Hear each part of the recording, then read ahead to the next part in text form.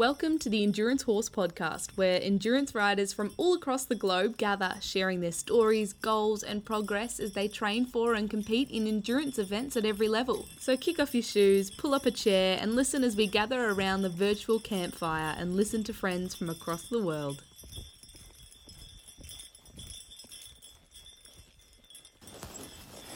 Hello, and welcome to episode 31 and the last episode of 2019 for the Endurance Horse Podcast.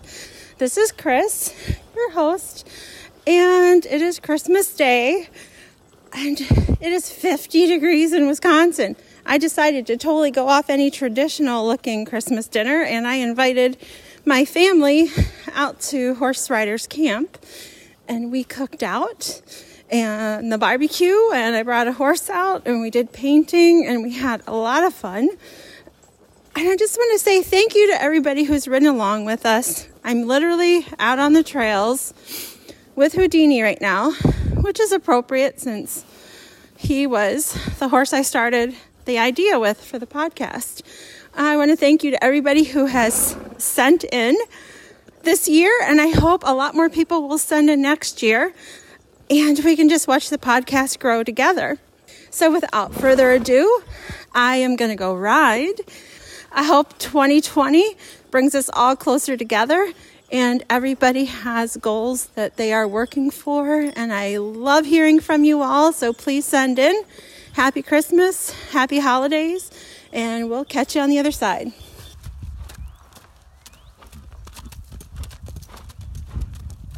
Hi, Jenny Chandler here from New Zealand. It's actually Christmas Day, 10 o'clock at night. Yeah, it's been a marvellous day with my family, with my ponies. Didn't go riding, but hung out with them a bit. So I'm just going to catch you up on the last two rides that Lace and I have done. Dancer hasn't done anything since the 40Ks that I told you about, because I'm just concentrating on Lace as I get her ready for the big rides that I'm hoping to do with her this season. So the last one I told you about with Lace was her first 80K after 2 years off. She did that really well. We had another one in November, and we had to do this one successfully in order to qualify for the first of the big three, the 120 at Kaitaiki in the middle of December. It was a new course. It was up north in Auckland. I hadn't ridden this course before, but I'd heard that it had some work in it, and that was certainly true. It took us 9.5 hours concentrating on just looking after my pony. I was riding with a friend, and we had a lovely day. There were beautiful views out over the Hokianga Harbour. Yes, it was a tough course, but, we just looked after our horses, walked up most of the hills. It took 9.5 hours to do the whole ride. 3 loops, 30 Ks, the same loop twice, and then the last loop was just 20 Ks, and it was over some of the course that we'd already done.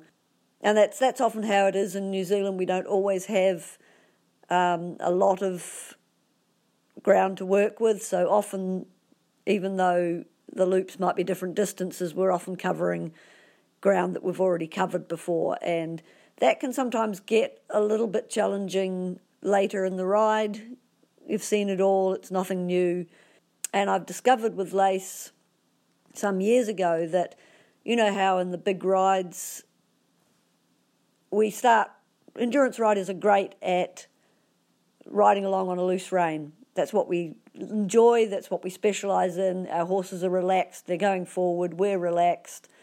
But I find with Lace that can come back to haunt you a little later in the ride, because you're going along on a loose rein, you're getting tired, and you and your horse will both switch off.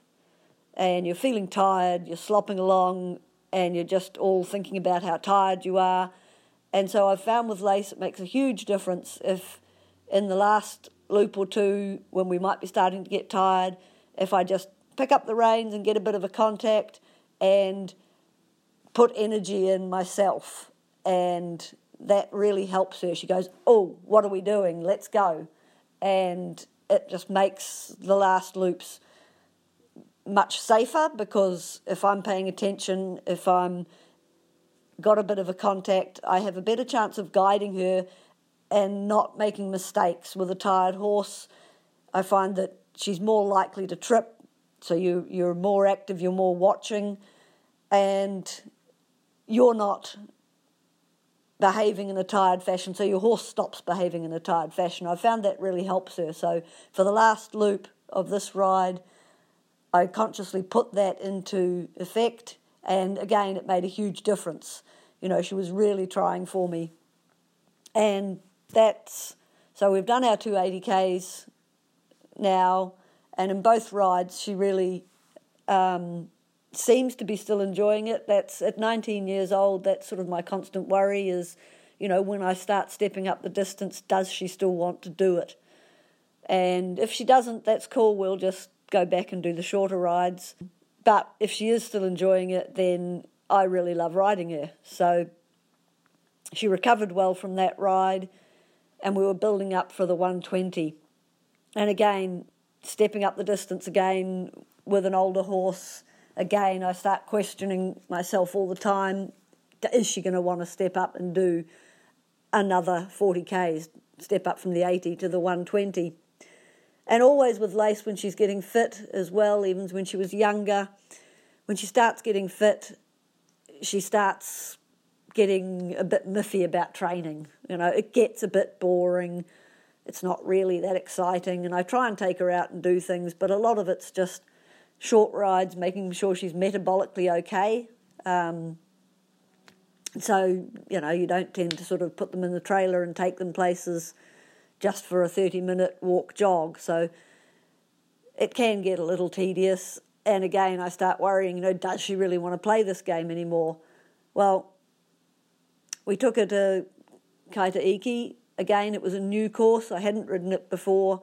And when the course marker, who normally will tell you something along the lines in the ride briefing, he'll tell you something along the lines of, oh, there's only a couple of hills. And when you ride it, you go, really? Only a couple of hills? What do you think this is? As you're going up, you know, moderate slopes. But he doesn't call those hills. So when he says, it's not a gut buster, you think, yeah, it might be. And it was described afterwards by the winner of the ride, yes, it was a gut buster. A lot of hill terrain, even when you thought it was flat, actually you found you were going up a gentle slope a lot of the time, and there was a lot of work in it. It was a great ride. I was riding with my very good friends Kerry and Richard. Their horses were doing the first 120s, and again, it's my aim this season to just slow Lace down, look after her. And so I was riding with Kerry and Richard, and that was really awesome. It's always great to ride with your friends. Often in the big rides, they are my crew, so to have the chance to ride with them was awesome.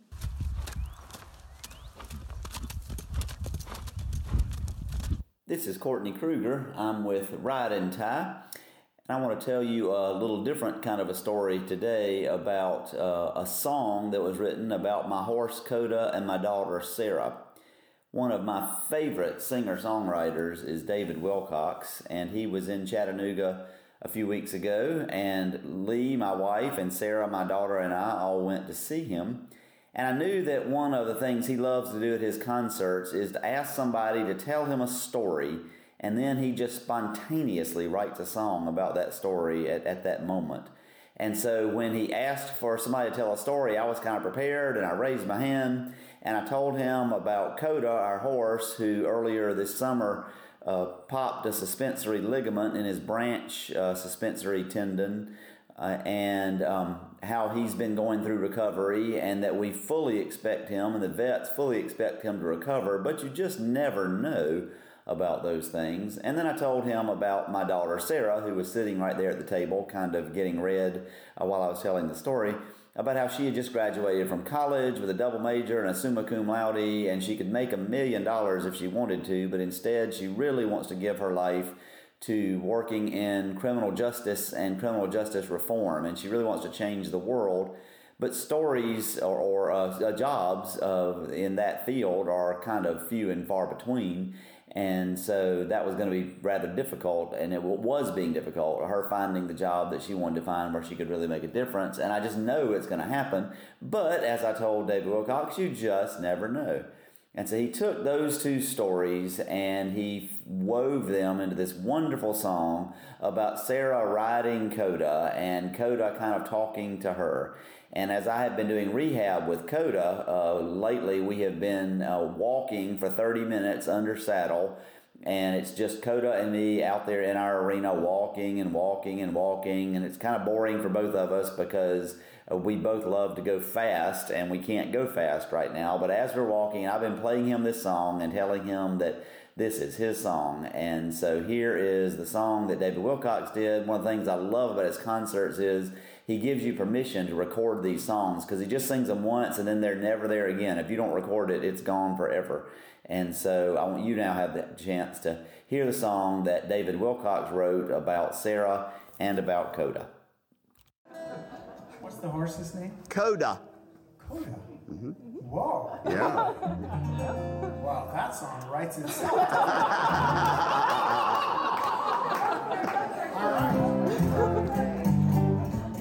All right. And what's your daughter's name? Sarah.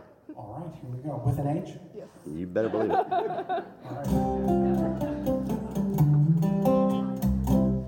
Oh.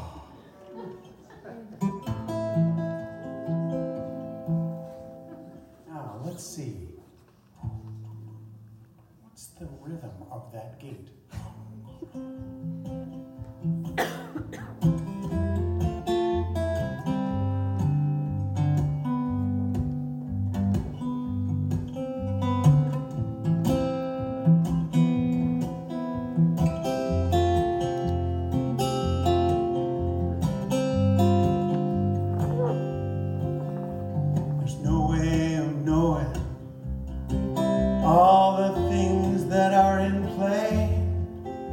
There's no way of knowing what will happen beyond today. But I'm happy to feel us riding this way. Sarah, I can tell you know to take it easy. So we'll just lope along slow and breezy. I know the way you need to turn. I can feel it when you move. You don't have to move the reins too hard. I know from how you turn your shoulders. I can feel the way you're cautious of me. But all I wish I could say is that I will run wild through these woods one day. But we never know what's ahead of us, do we? I'm the one who's recuperating now. And someday I hope you can see through me, to see how I changed my future after all. That I say to you without words, just with my deep brown eyes when you're brushing me out. I say that I'll be fine. I say that I don't need the extra grain. I say that I'll be fine just the same somehow. So when you're back inside the house, back inside your dreaming, I hope that you can feel the confidence right now. As if this life, this fate, this wonder, this series of coincidence you're riding, it can feel the directions that you give. You lean with hopeful optimism at that passing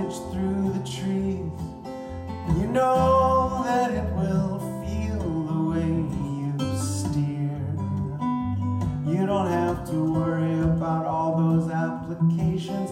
They can sense it somehow. It's gonna lead you through, just like the way I do. Sure, we know the way back to the barn. Sure, we know the smells on the wind. But the thing we need to know is where we go from here. How do we see the path when there isn't one? How do we open to what might be?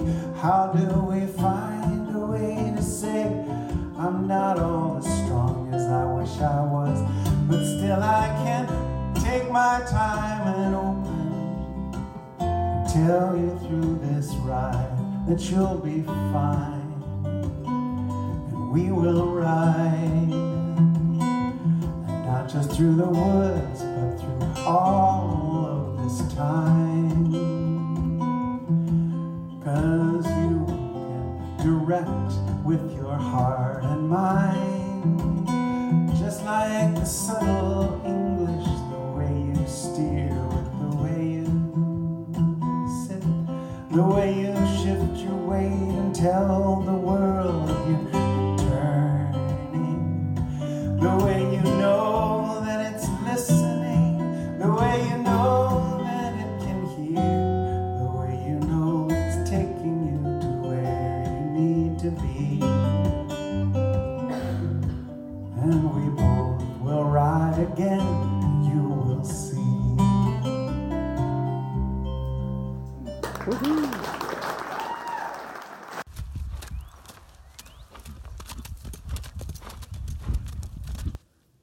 Hello, this is Carrie Bears from the Southeast region.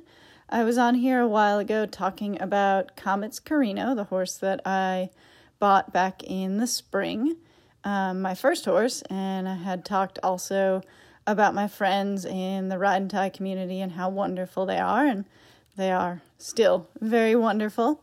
But I wanted to do a little update on Comet, as we've been calling him, and the fact that he did 172 miles of Ride and Tie this season, which was his first, and he also did 130-mile LD at Biltmore in the spring. I had talked about that a little bit on here.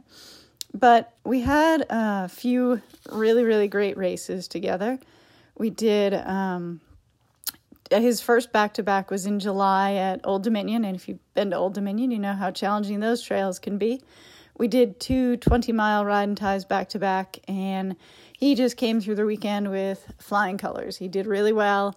Got a little tired on the second day, but he rallied and did really well out there. And it was warm, being July in Virginia and humid.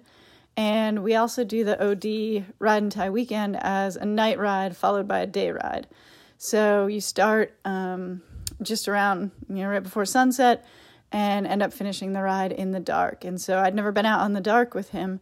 We stayed with another team the whole time, but he was just perfectly content trotting through the woods in the dark and, walking in the kind of dicier areas, but he just had no problems on the trail in the dark, and I was really pleased with how he behaved.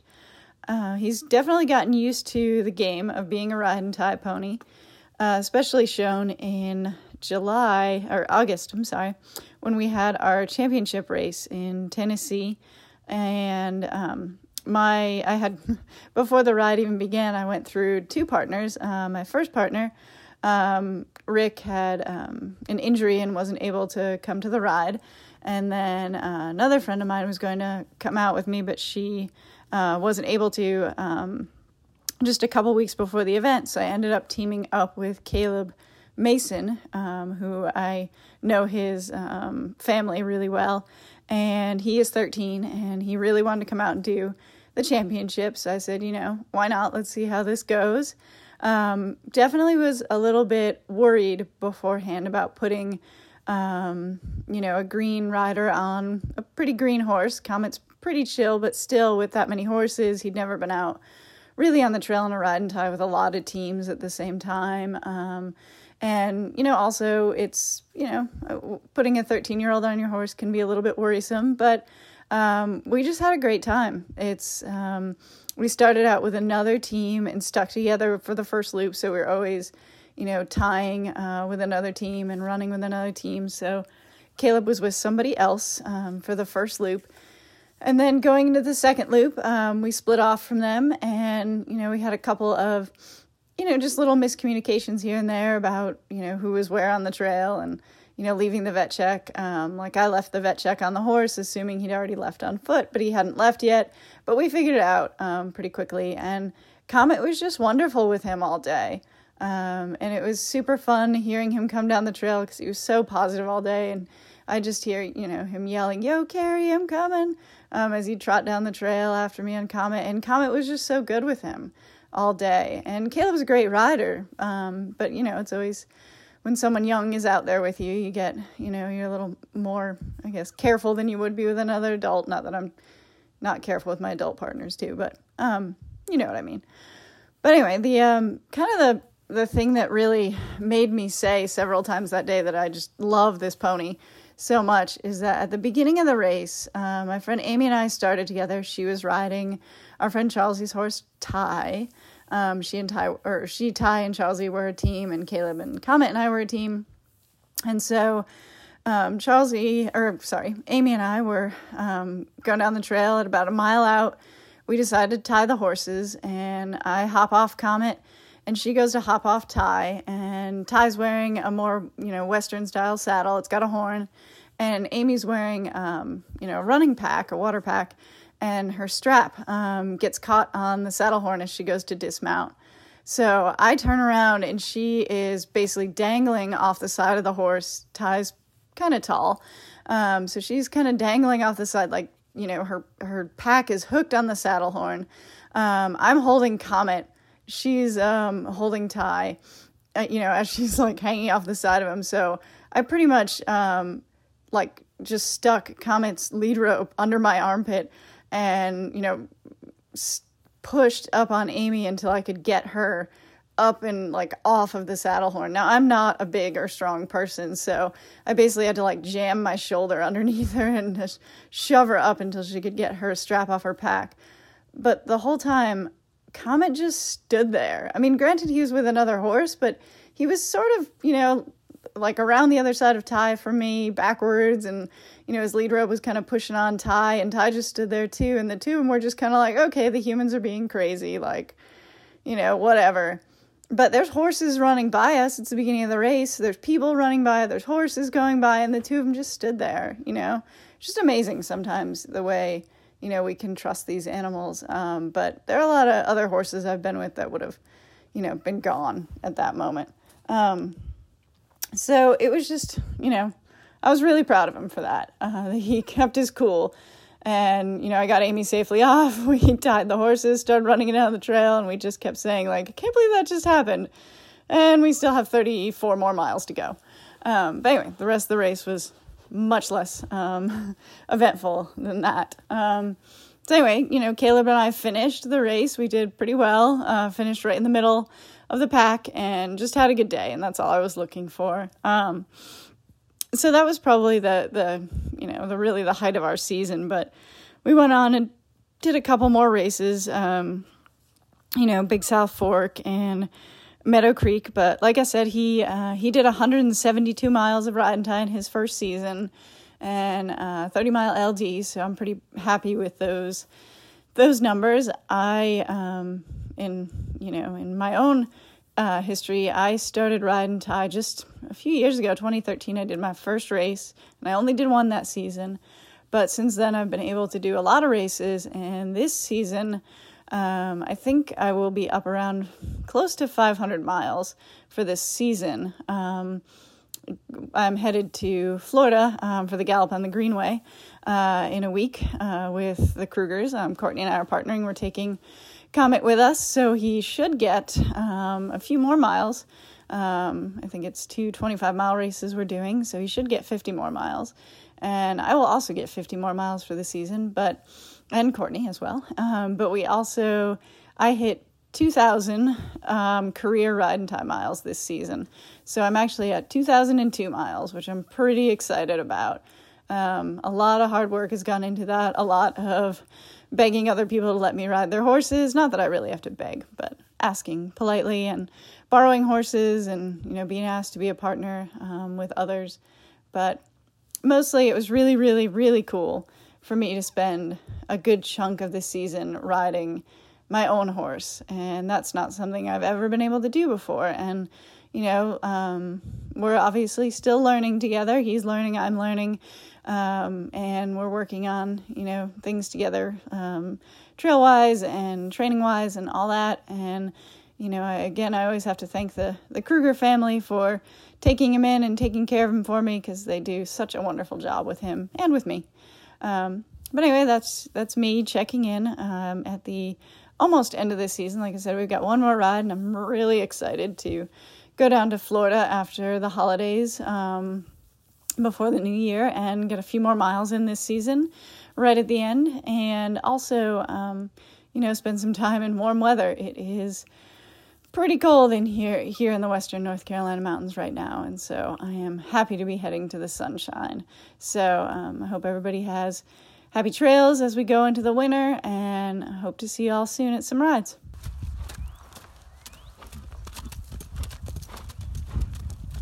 Hello, this is Brooke Moeller again from Iowa. I wanted to send in another story as I'm sitting here looking at all my Christmas lights. The weather isn't quite matching the mood.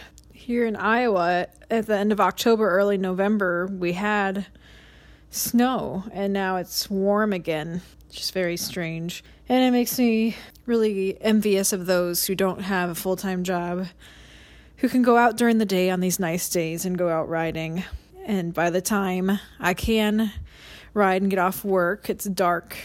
I guess I could go riding in the dark, but not so motivated. It looks like this weekend is going to be beautiful, so I am hopefully going to get a conditioning ride in this weekend. But I wanted to tell you a story of my first novice ride and the events leading up to it. So I introduced my horse, Rusty. He is a 14 coming on 15-year-old Morgan horse. And he is such a great horse, very sensitive and willing to please and very trainable. However, his one vice is that he spooks very easily, and he can be unpredictable sometimes in high-strung hit situations. And like I said, I just learned about endurance riding just by Googling it. Then I found the closest ride to me, which was the Big River Ride in Keseberg, Illinois, and made the goal. I think I found it the winter before, so it would have been the beginning of 2017, so like January, February 2017, and I planned to go to the ride in October, so I had plenty of time condition, but Rusty had never done any type of conditioning or riding before, so I took the whole summer to slowly get him ready for this novice ride.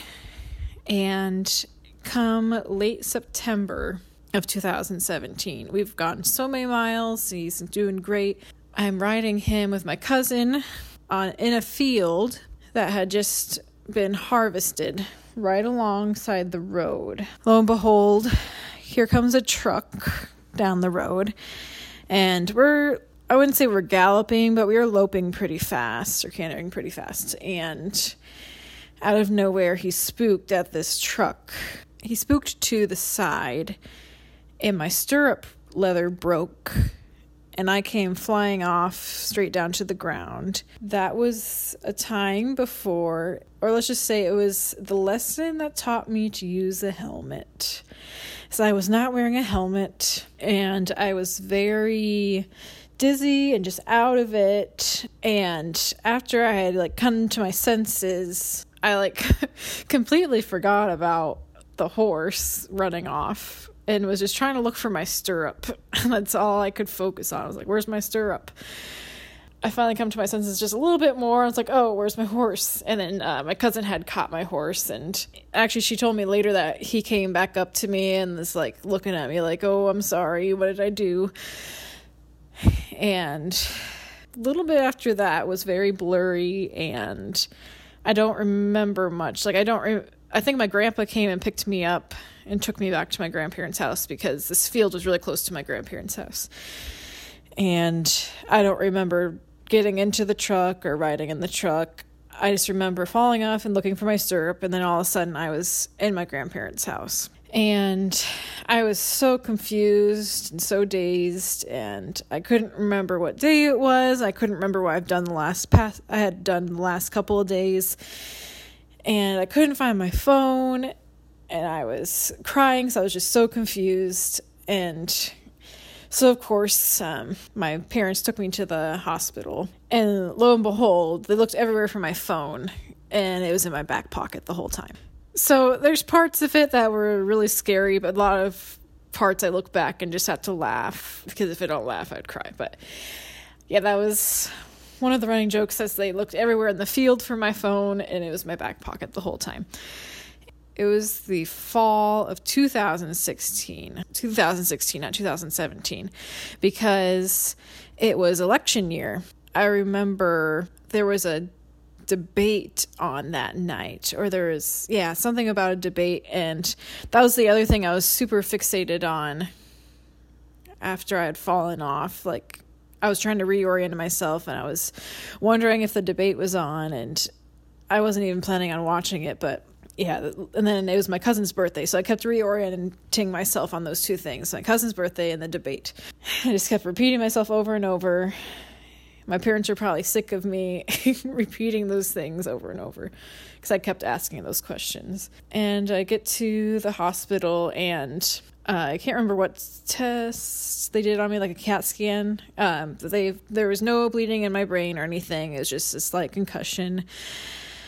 And unfortunately, come to find out, I'd actually chipped my heel bone. And so I was devastated, because I had spent all summer conditioning Rusty and getting him ready for this ride. And now I was in a boot. Actually, I was in a cast first. I was a walking cast, luckily, but I was in a walking cast. And I asked the doctor what they thought about me being able to go on the ride, because I think it was end of September, and the Big River ride was end of October.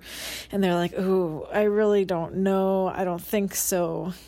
I just don't think that's going to happen." And so I was devastated. But if there's a will, there's a way.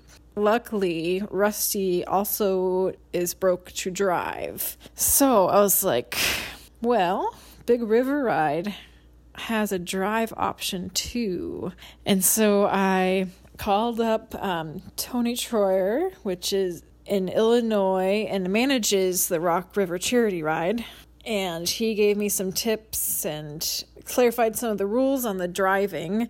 And I was conditioning Rusty in my walking cast in a cart. My cousin came with me just in case we had to do an emergency stop or something went wrong, so she could get out and get control of Rusty if something went wrong. But otherwise, I would condition him for 10 to 12 miles every now and then, or shorter distances, and keep his conditioning up until the ride. A couple weeks before the ride, getting the cast off, getting in a walking boot, I got back on him, but not a long ride. I just to start getting my leg strength back up, I started riding and walking him around a little bit. Still didn't know if I would be able to ride in the ride, but my sister is a physical therapist, so I asked her, I was like, is there really any damage I can do by riding? And she's like, oh, not really. And so I decided I would ride the ride. I wore a walking boot there and wore a walking boot whenever I wasn't on him, but then took the walking boot off, put on a brace, used my dad's cowboy boot so I'd be able to fit the brace in there, and then a regular boot on my other foot. I rode my first novice ride with a newly healed heel bone.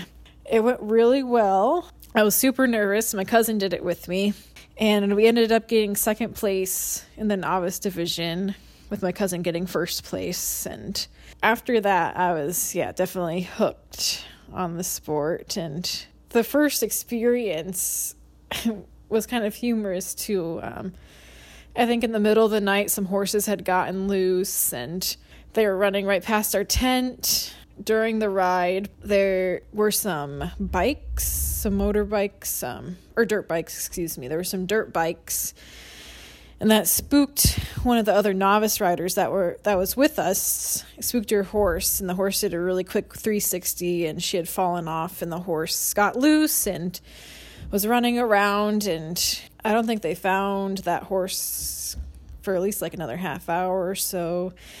So many interesting things on my first novice ride with Rusty, and hopefully that's the most exciting they will get in that sort of way. But that was the next story I wanted to tell you. I've got many more stories and probably updates in the future, but I wanted to tell you the story of my first novice ride.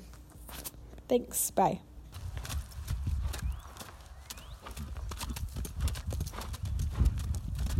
Hi, Jenny Chandler here from New Zealand. In New Zealand, we often start our bigger rides earlier in the morning. We like to start in the dark and finish in the afternoon, rather than a lot of other countries that'll start at daybreak, and then the riders who are taking longer often finish in the dark. And having done both now, I definitely prefer to start in the dark so that my dark loops are on a fresh horse, and often you'll be in company. You all start out at the same time, so you're riding together, you're on a fresh horse in the dark. I far prefer that to riding a tired horse in the dark, and because our fields aren't very big, often if you're riding more slowly you might be alone, and I don't want to be on a tired horse alone in the dark particularly. It's a little bit depressing maybe. Sometimes it's incredibly beautiful, but yeah, I do prefer my dark to be in the morning on a fresh horse. So we started at 3 a.m. for the 120.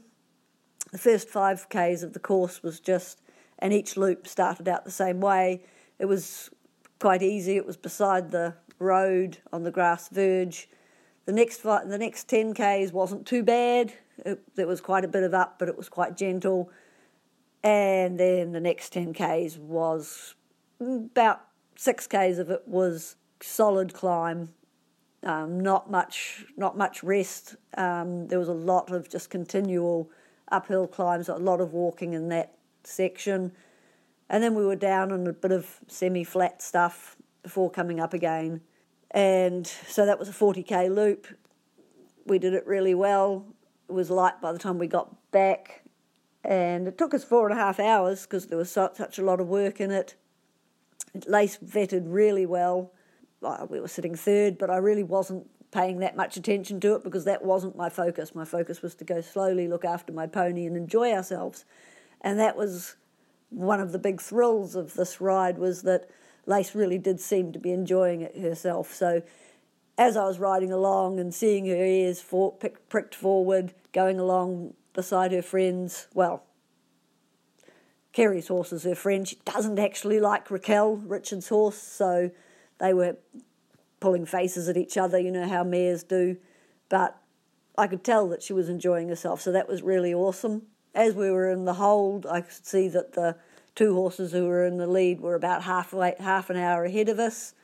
As I say, I didn't really care about that. I was just kind of noting it because it's a habit, and I often do tend to be a tad competitive, so it just becomes a habit to notice these things. And because Lace was trying her first set of glue-on boots, the last 4 or 5 kilometres of each loop, again, was common ground for every loop, and it was on gravel on the road, so where Lace could jog along happily on the stones, Kerry and Richard chose to slow down a little bit each loop and just be a bit more careful on the stones because their horses weren't padded, they just had shoes on, so they didn't want to pick up a stone bruise. And so each time I would trot on ahead and I would vet first, and that was good because we only had one crew looking after all of our 3 horses, so it was great that as I came in first, Lisa was able to look after Lace and I, get us into the vet ring, and then she was able to help Kerry and Richard. So each next loop, I would be heading out 2 or 3 minutes ahead of the other two. So I would just walk until they caught up. So that 5Ks that was mainly on road verge, I would just walk along that, waiting for them to catch me up. And I really liked that because on an older horse, that gave Lace a really good chance to warm up properly. She found it a little confusing, particularly when there were riders from some of the shorter rides out on the road as well, and sometimes they trotted off.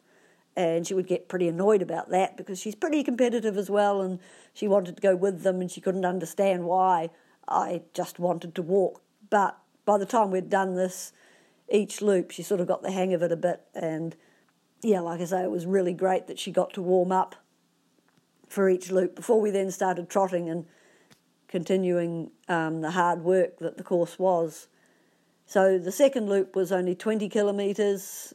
Again, the 5Ks on the flat going out, 5Ks on the gravel coming back in, 10Ks of pretty tough hill work in between, and it's starting to warm up now. Third loop was the 40 kilometre loop again. I'm not sure why they changed it to be that order, because normally we would have the longer loops earlier and then the shorter loops later when the horses are getting a bit tired and the weather's hotter. Loop distances usually decrease, but they changed it at the last minute the night before. I don't know why, but it certainly actually wasn't too bad to be going out again on the 40 for the third loop. Unfortunately, on that loop, Lace actually pulled off one of her boots. I heard a popping sound as we were trotting up a hill, and I looked back and there's this orange boot on the grass. So I went back and picked it up and carried it for the rest of the loop. It wasn't until about 10 minutes later that I also looked and noticed that she'd lost one of her front boots on the same side as well. She actually had green boots on her front feet, orange boots on the back feet. And so because it was coming up to Christmas and because I had red and green gear, she was actually wearing a red halter with a green bridle and a red breastplate and green reins. So we had a kind of Christmas theme going on, but that also meant that when she lost the green boot, I hadn't heard it come off, and there was no way I was going to be able to find it in the green grass, even if I had noticed. So that was only 15 Ks into the 40K loop, so we had to do the rest of that loop with only 2 boots on. And I discovered that wasn't as bad as it would have been if I'd lost 2 shoes, because until less than a week previously she'd been barefoot anyway for 99% of the time, only putting the boots on when I was riding her along the road.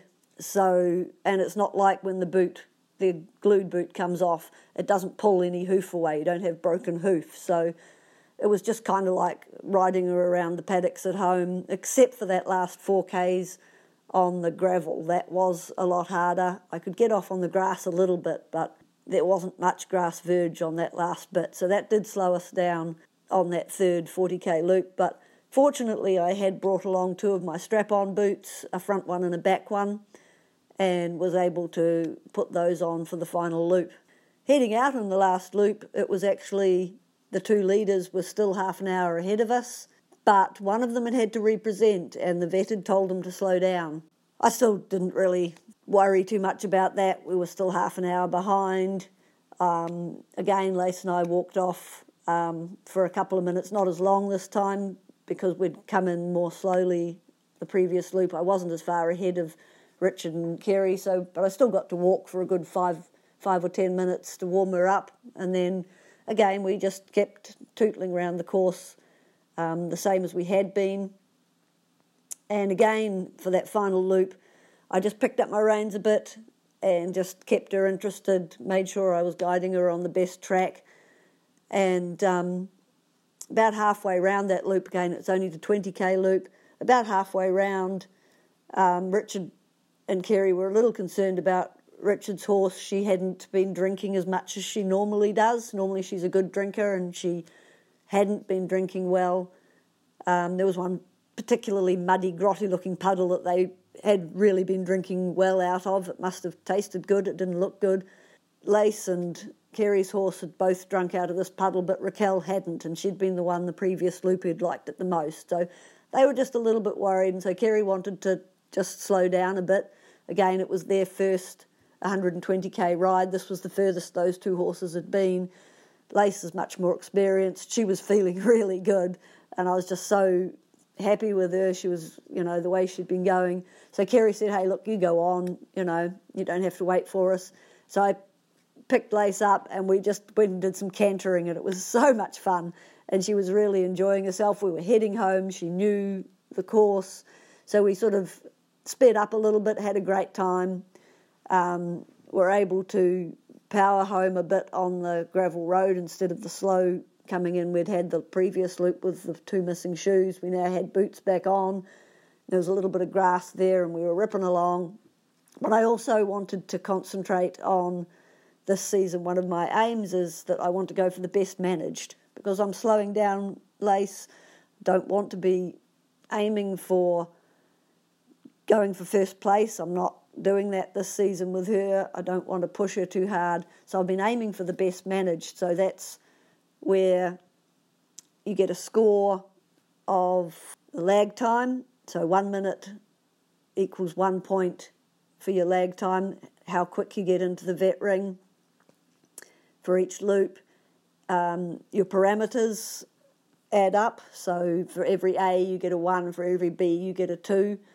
They all add up towards your best managed score, and the CRI, the Cardiac Recovery Index. So if you've got a negative CRI, if the heart rate goes down for that second heart rate, then that's really good, because that reduces your best managed score, and it's the lowest score that wins. So you don't want to come in too fast. So, the last sort of half K, slowed her right down to a slow jog and then walked for a while. And blow me down, I get to in sight of the finish, and the two winners, first and second place, were right there at the start-finish line. They were still just weighing, having just got in 10 minutes before me. So, had I known that, had I cared about that, Lace could have won it. One of the times coming off starting the loop ahead of Kerry and Richard, Kerry had to represent her horse because one of the vets was just a little concerned about some of her parameters, and so they'd been late starting, and I'd walked for 20 minutes. In hindsight, if I'd left them then, maybe we could have caught up, but also maybe we wouldn't have had such a good ride. If I'd gone faster, Lace may not have made it, So I am glad that I didn't get caught up in the competitive part of the ride, and that I just continued with my game plan, which was just to get through, to look after her.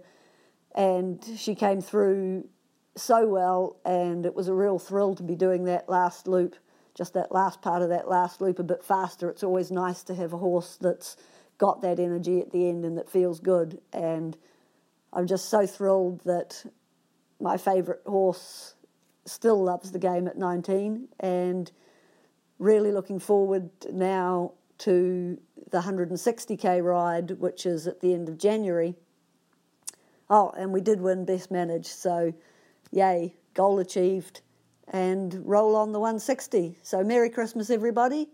Oh, that's right, the following week, just a few days ago, Lace's second foal, Jimmy, had his first day out at a little mini endurance ride where there are no vets, it's not an official event, but they open up their farm gates and mark a small course. It's usually about 7 or 8 Ks long, and it's a really great thing to take your young horses along to. So Jimmy went along to that with a friend of mine on her nice, quiet, sensible horse, and he had a really good day out and behaved himself wonderfully, and everything's marvellous. Merry Christmas, and we'll catch you next year. Bye-bye.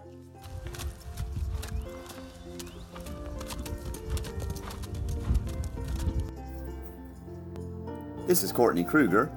When I'm not doing Ride and Tie, I am the pastor of the First Cumberland Presbyterian Church in Chattanooga, Tennessee. And Chris asked me if I would offer a Christmas reflection for this final podcast of 2019, And when I think about Christmas, and I think about horses, and I think about the Endurance Horse podcast, naturally I had to think of horse poop. Well, maybe not naturally, but bear with me. One of the ministries that our church has is a ministry we call Bridge Chattanooga, and we give urban children, middle schoolers, the opportunity to come and experience outdoor activities that they wouldn't get to experience otherwise. They get to go caving, and they get to go hiking, and they often get to go on a boat ride on the Tennessee River. And always, during the 6-week program, they have the opportunity to come out to our farm and get to not only see the horses, but to ride horses. And about every 6 weeks, we have a different group of middle school children who come out to experience horses. And oftentimes, this is the very first time they've ever been up close to a horse. And I kind of forget how intimidating a horse can be. But the kids get off of the bus, and I usually have the horse standing right there, and there's this 850-pound animal there, and I tend to see our horses as great big teddy bears, but of course they see them as these gigantic, scary beasts. And so I work really hard, and Lee and I, my wife, have discovered some techniques we can use to help them get more comfortable with the horses, and I've almost never had a kid to ultimately refuse to ride.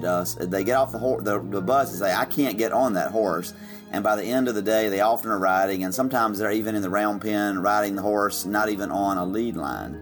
But I always forget when we are moving from where the bus is parked out in our main front yard into the pasture to warn the kids that they are going to encounter horse poop in the pasture. All of us who have horses know if you have horses, you're going to have horse poop. But I always forget to tell the kids that, and they come into the pasture and they start squealing and screaming and dancing around, and I'm kind of just tromping right through it because I hardly even notice it anymore. For them, poop on the ground is just disgusting. For me, it's not only natural, but it's a good thing. I mean, we do endurance sports, and in endurance, one of the things you want to know when you're evaluating how your horse is doing is that EDPP. Eating, drinking, pooping, peeing. And if they're doing all of those things, you know they're in pretty good shape. And so if there's poop in the pasture, then that probably means that we have pretty healthy horses, and that's a good thing. I also have to admit, I don't mind the smell of horse poop. It is kind of, for me, the smell of home. Obviously hopefully not the smell of inside of our home, but that smell that tells me this is where I belong, and it's almost a calming smell for me. So what does all of that have to do with Christmas? Well, as everyone knows, Mary and Joseph had to stay in a stable because there was no room for them in the inn. And does that mean that the Holiday Inn or the Comfort Inn in Bethlehem was all sold out? Well, that's often what we hear in the story, but that's likely not actually what is going on here. They were probably at the home of one of Joseph's relatives. The culture in that day, even in this day in the Middle East, is a culture of hospitality. And Joseph would not likely have had to stay at a hotel, but he would have stayed with some relatives because we know that he was from Bethlehem. Now, there was no room for them in the inn, Luke tells us, but the word for inn in Greek is kataluma, and it's not a hotel. It's instead kind of the main part of the house. The main part of the house is the kataluma, and it's the part that has the living quarters and has where people would sleep and has all of the other things that would be in the house. And because this was the time when everyone was coming to the census, the kataluma was just crammed full of people. And there was probably kids running around and aunts and uncles tripping over themselves. And it was absolutely the worst place possible for a pregnant woman to be. Mary needed a little bit of peace. She needed quiet. And when it was time for the baby to be born, she would, of course, need a lot of privacy. And so the family says, why don't you stay in the stable? Now, the stable would not have likely been a separate building, but actually part of the main house. It would have been dug into the ground a little bit below the house with an external door on the outside of the house, and would have been dug down with a ladder or maybe a set of stairs so that the animals down below would not be able to get up into the top part, into the kataluma. And it would have been a fairly large area, of course, because it would be a place where the animals would need to be. It would be more private, and it would be a much better place for Mary and Joseph.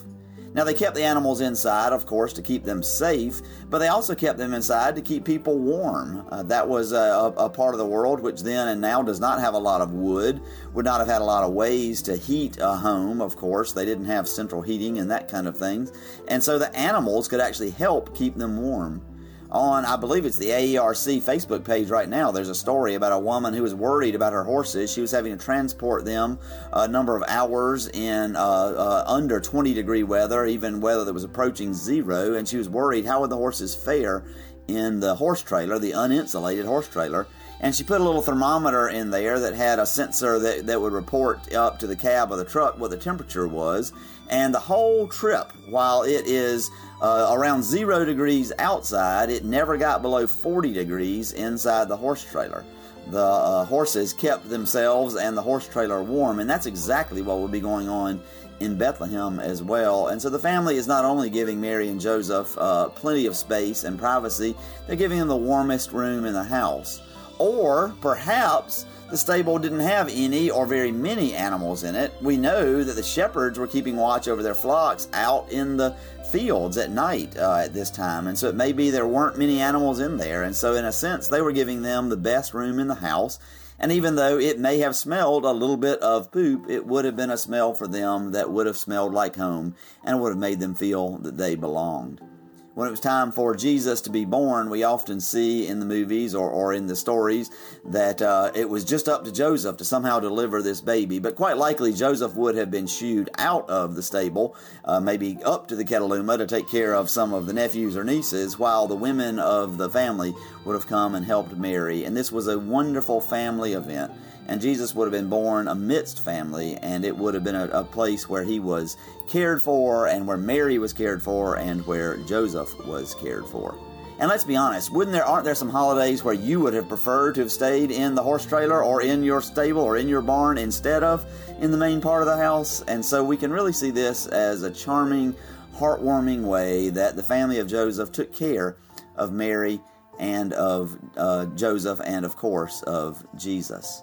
As Luke tells us, while they were there, the days were accomplished that she should be delivered.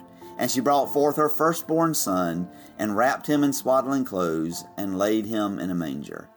And so there is little Jesus, the Word become flesh, coming to live among us in a manger, in a stable, smelling faintly or worse of poop. But what better place for God to show up than in the most ordinary and natural place possible, a stable connected to a home where love ruled.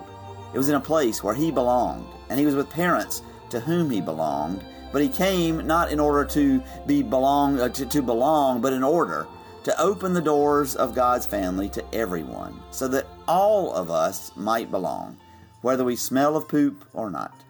And so I hope that this Christmas season, perhaps as you get a whiff of poop, or you are in your stable or your barn, you may get a sense of the wonder of God becoming flesh and living among us. The wonder of Emmanuel, God with us. Have a merry, a sacred, a holy Christmas, and have a wonderful 2020.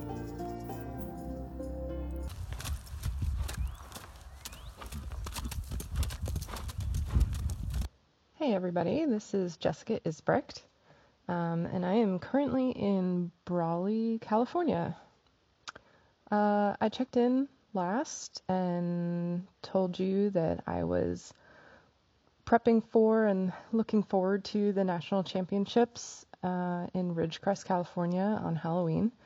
And I'm happy to report that River, my Tennessee walker, and I completed the Open 50 on Halloween. And I was dressed as a mermaid and she was my seahorse. It was really a lot of fun riding in costume.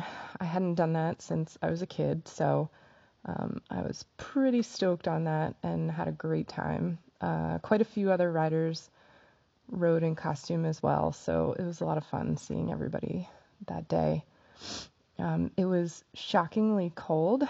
The morning started out at 23 degrees, so actually on our way out of camp, my costume was pretty minimal because of all of my layers.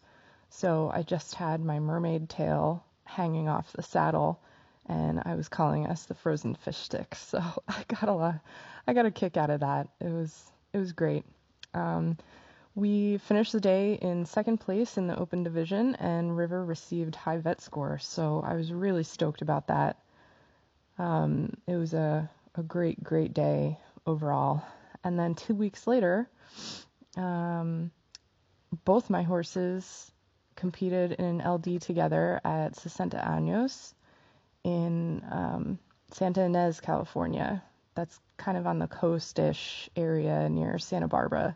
So it was lots of rolling hills and like oak trees and stuff and 2-track dirt roads. It was really nice, beautiful scenery.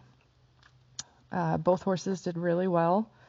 I was very nervous about Mackenzie, my Cleveland Bay Thoroughbreds, re-entry into endurance because she had injured her stifle last year in a turnout accident. So I was kind of on edge leading up to it, and I had originally tried to get my husband to ride River, who is actually his horse, and accompany me in the LD so that Mackenzie would be a little bit calmer with her friend riding along with her.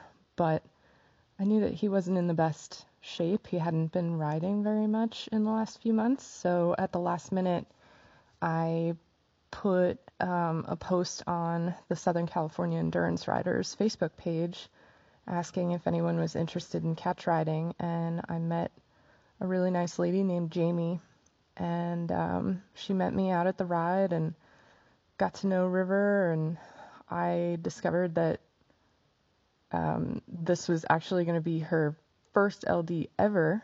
I knew that she was green, but I didn't realize that it was her first endurance ride ever, so I felt really special helping her through that and giving her a great experience on River.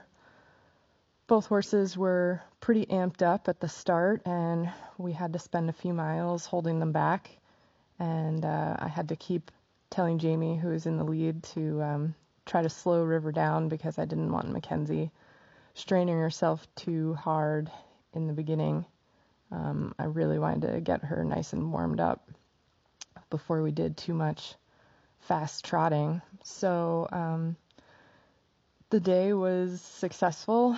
We completed in just under 6 hours because there was a lot of climbing involved. And again, I was riding very conservatively to make sure that Mackenzie got through it sound. And then I took the next day off. And on the third day of this XP ride, I hopped on River myself, and we completed a 25-mile LD as well.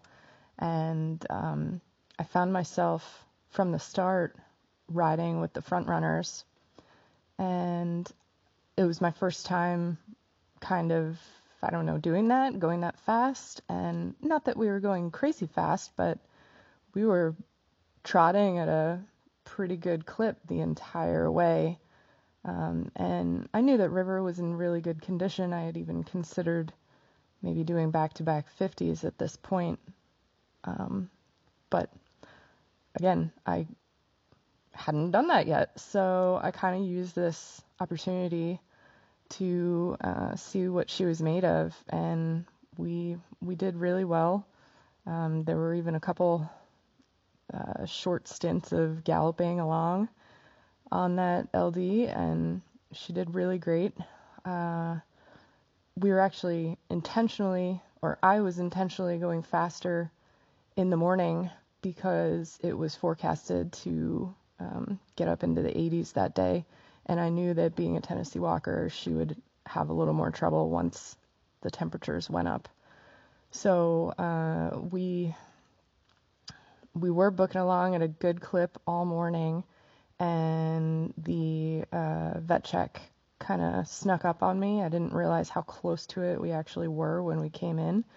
So instead of walking for maybe a mile like I should have after going steady all morning, we only really had like a few hundred yards or a quarter mile at the most of walking because she didn't like being separated from those front runners. So I had a really hard time holding her back and keeping her calm if I wanted to try to slow her down as we were coming towards it.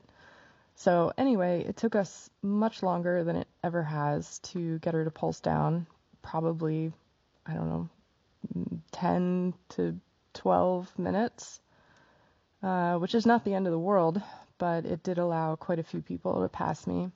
And honestly, I was getting hot by this point anyway, so I was happy to take the rest of the ride pretty slowly. And it turned out that we were only like 5 miles from the finish, so I pretty much ended up walking the entire rest of the way in.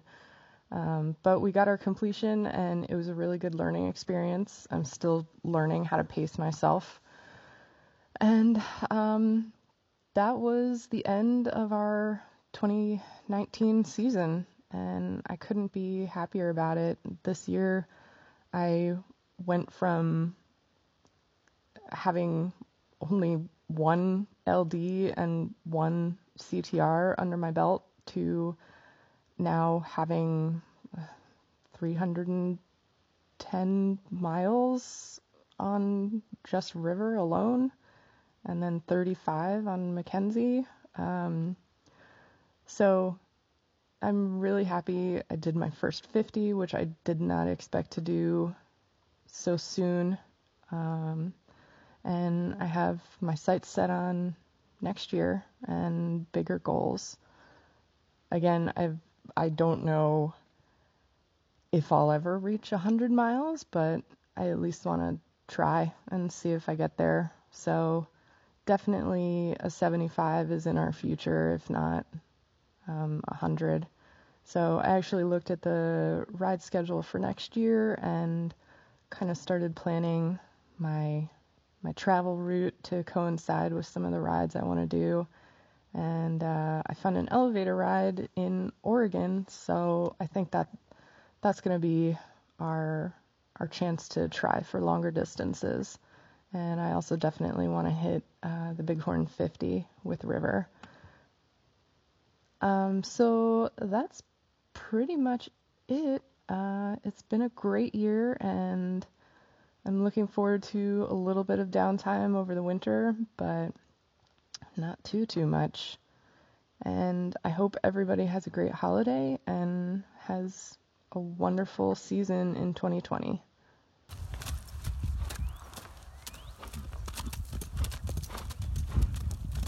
Hi, Daryl from New Zealand. I've talked on here before about my endurance goals being all about distance rather than podium placings, and I'm sure I've also said that others tell me not to plan because horses are horses and anything can happen.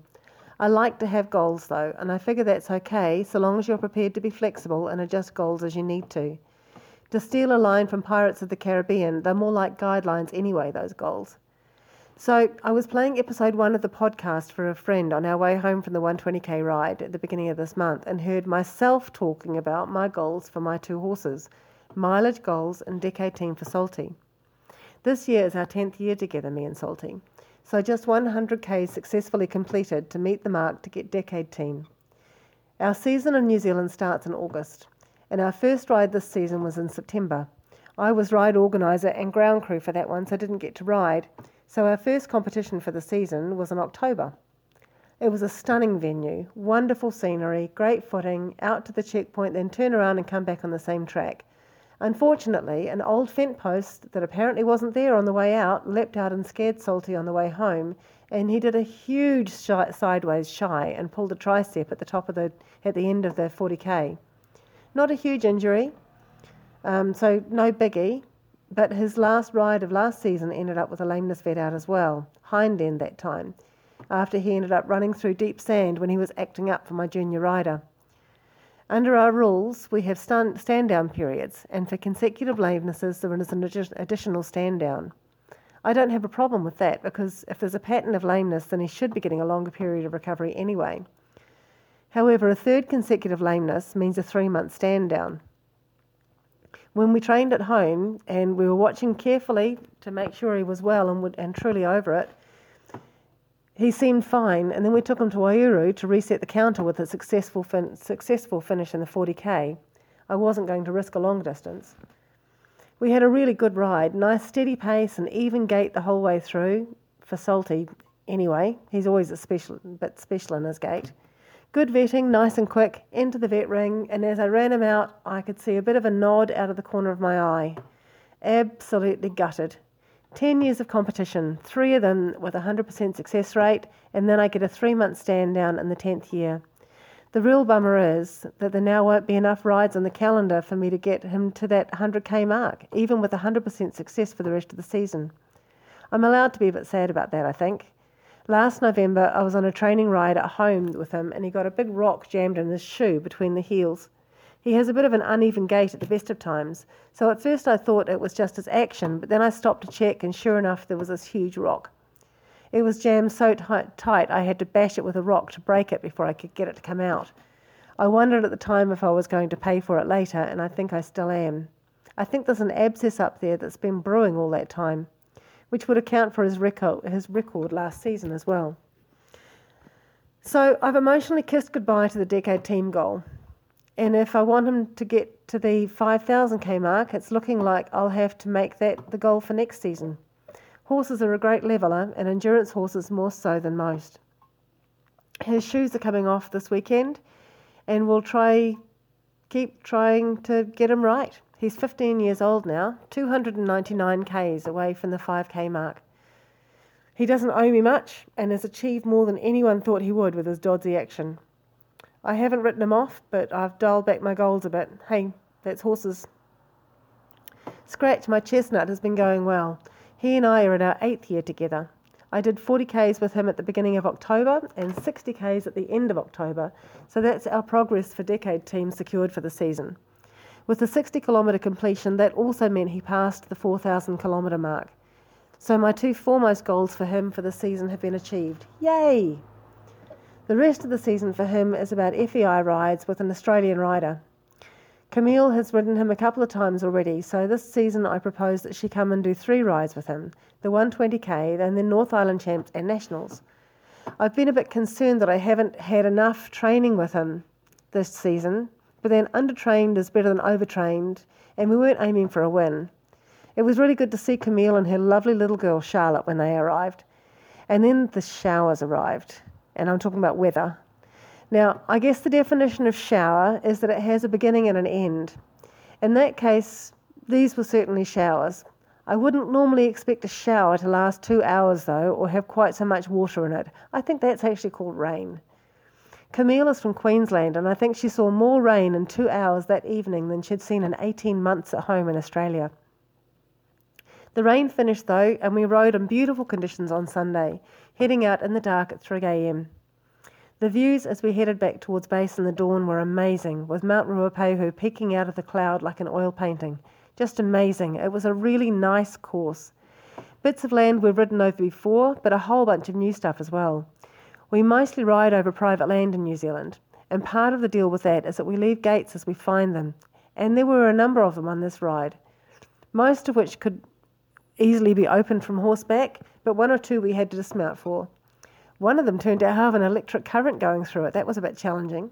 So I made Mike, my ride partner, I made him get off and do that one.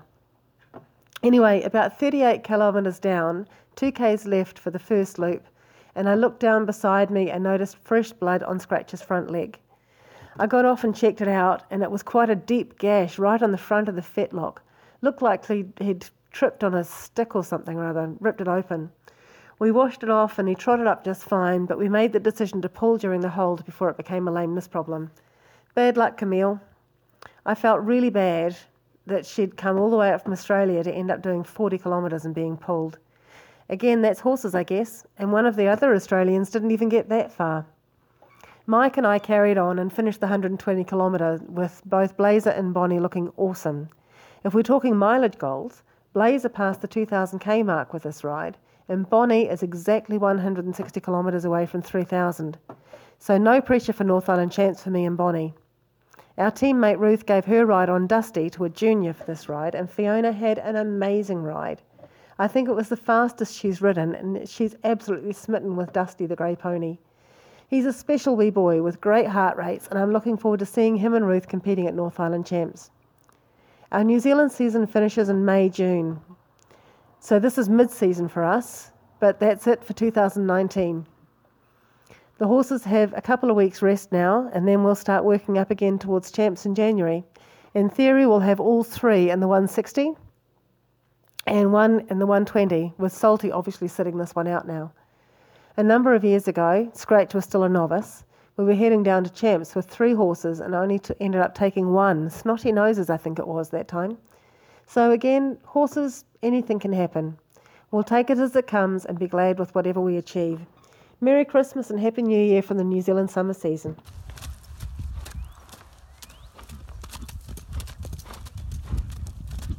My name is Jennifer Fisher. I am from southeast South Dakota, where we are in the midst of a winter storm warning. We have snow on the ground, and so my riding season is halted for now. I own 2 horses, a half Arabian and a purebred Arabian, whose name is Ali Saba. Saba is 19 years old and has been with me for 16 of those years. He is the most amazing horse I have ever been privileged to own. He is very willing, loves people, and keeps me safe at rides. I got into horses when I was 2 years old. My dad was driving to Pizza Hut to get a pizza in Vermilion, South Dakota. There was a girl riding a horse in the ditch. He says I started to complain about riding the horse, so he pulled over and asked the girl if I could ride with her, and he would pick me up on the way back from getting his pizza. He said it was absolutely the worst mistake in his life, because I never gave up begging for a horse after that. At the age of 10, I purchased my first horse, a neglected 5-year-old Arabian named Kelly. Kelly went on to fulfill my life in 4-H, trail rides, and many hours exploring the Black Hills of South Dakota. When I was 14, I was a junior rider on a 15-mile novice ride called the Beautiful Black Hills Ride. We did 2 of those that summer, getting a 4th place and a 1st place. Then my parents divorced, and I had to give up my endurance dreams for many years. I never forgot about getting back into endurance, but life moved on with children and a marriage. In 2009, I was diagnosed with stage 2 breast cancer, undergoing many surgeries and chemotherapy. However, I continued to ride during that time, although I needed help to get on and off my horse. I even rode in a horse show once, bald, because I had to shave off what little hair I had left. I swore if I got better, I would go to an endurance ride someday. Shortly thereafter, I found an 8-track ride near me, and I went on to do quite a few of those. Then, in 2013, my friends encouraged me to go to Minnesota and do 2 back-to-back 30-mile LDs. That was September of 2015. In October of 2015, I did my first 50-miler in Minnesota. Since then, my horse and I have done 16 50s and 60s, including the Bighorn, Shamrock, and Strawberry Fields. My ultimate goal is to ride the Tevis Cup on my horse, or find someone to allow me that opportunity on theirs. In 2018, I went through a difficult divorce and I did not know if I could keep my horse. However, I managed, and in August of 2019, we rode in our first 50 in over a year at Fort Meade. We finished successfully. I love endurance riding because I love to challenge myself and I enjoy being out in nature. I also enjoy traveling to rides with my friends when I can. My goals for 2020 are to ride the Bighorn 100 and head to Fort Howes, Montana. For my personal health, I still suffer some effects of chemotherapy, and I also have arthritis. I lift weights, do programs at the gym like P90X and kickboxing to help keep up my strength and flexibility.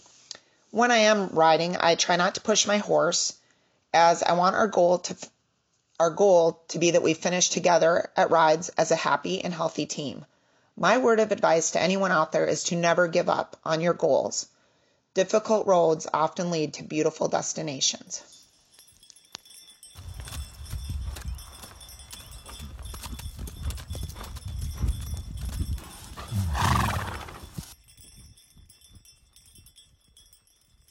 Hello, this is Chris.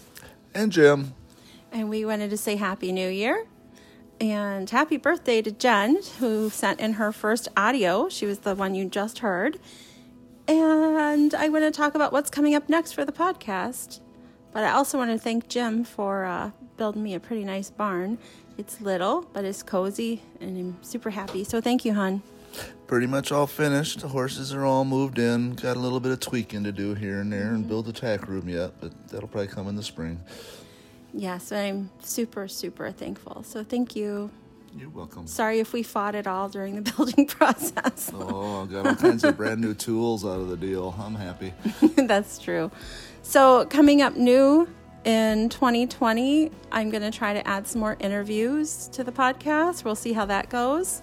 And the January episode is going to be all about rider health, and it's going to be a large spectrum. So it might be some people dealing with an illness that they're overcoming, or an injury that they had, or possibly just how horses. I am trying to work with 2 people to send in audio that are going to talk about horses as therapy for riders. And along with rider health, it could be, what are your health goals for 2020?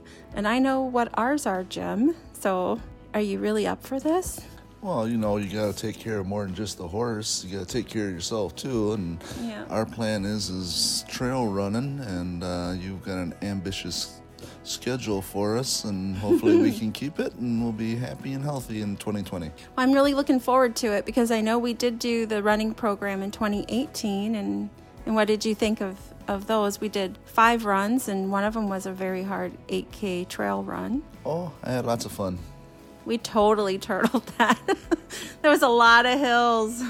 Oh, yeah. It by the time I got back there, I think I probably sweated out about 3 gallons. Yeah, it was literally all hills, just hills.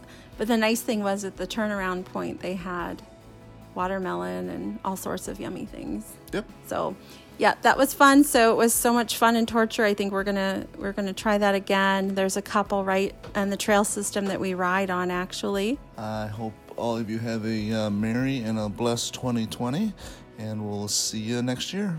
And also, if you listen on iTunes, if you could go give us a good rating and a review, I'd appreciate it. It helps us to be up there in the search engine when people are searching for Endurance Horse Podcast. And one last thing, if you could share the podcast with a friend. Let's grow this podcast together in 2020. Absolutely. Happy New Year. Happy New Year. And happy trails. Bye.